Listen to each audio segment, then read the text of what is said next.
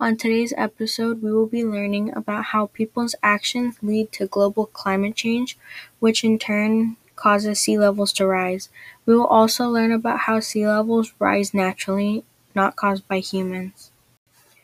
Let us first explore the question, how does climate change relate to sea levels rising?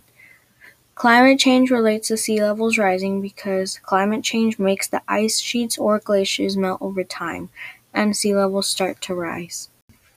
In a NASA article, it states, the rising water level is mostly due to a combination of meltwater from glaciers and ice sheets and thermal expansion of seawater as it warms. This evidence supports my claim because sea levels rising is caused by climate change. Ice glaciers melt because of global warming, and over time, the ice is melting faster than the Earth can create it. So why should the public care about this topic? Let's investigate.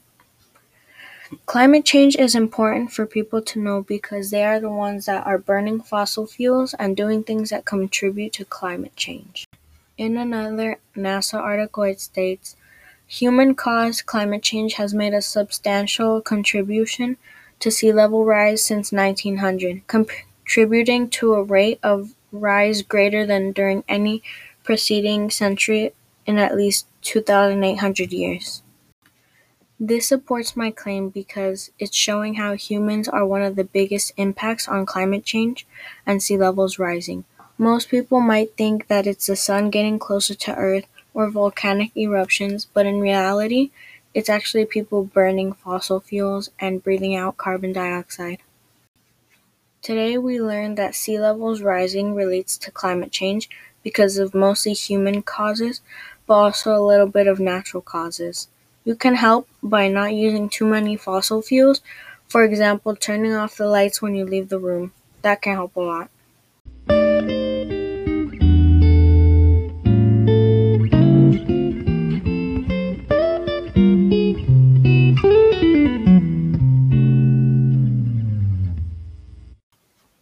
Hi, my name is Lissa. Welcome to my podcast called Climate Change with Lissa. Today we're going to be learning about how sea levels rising relates to climate change.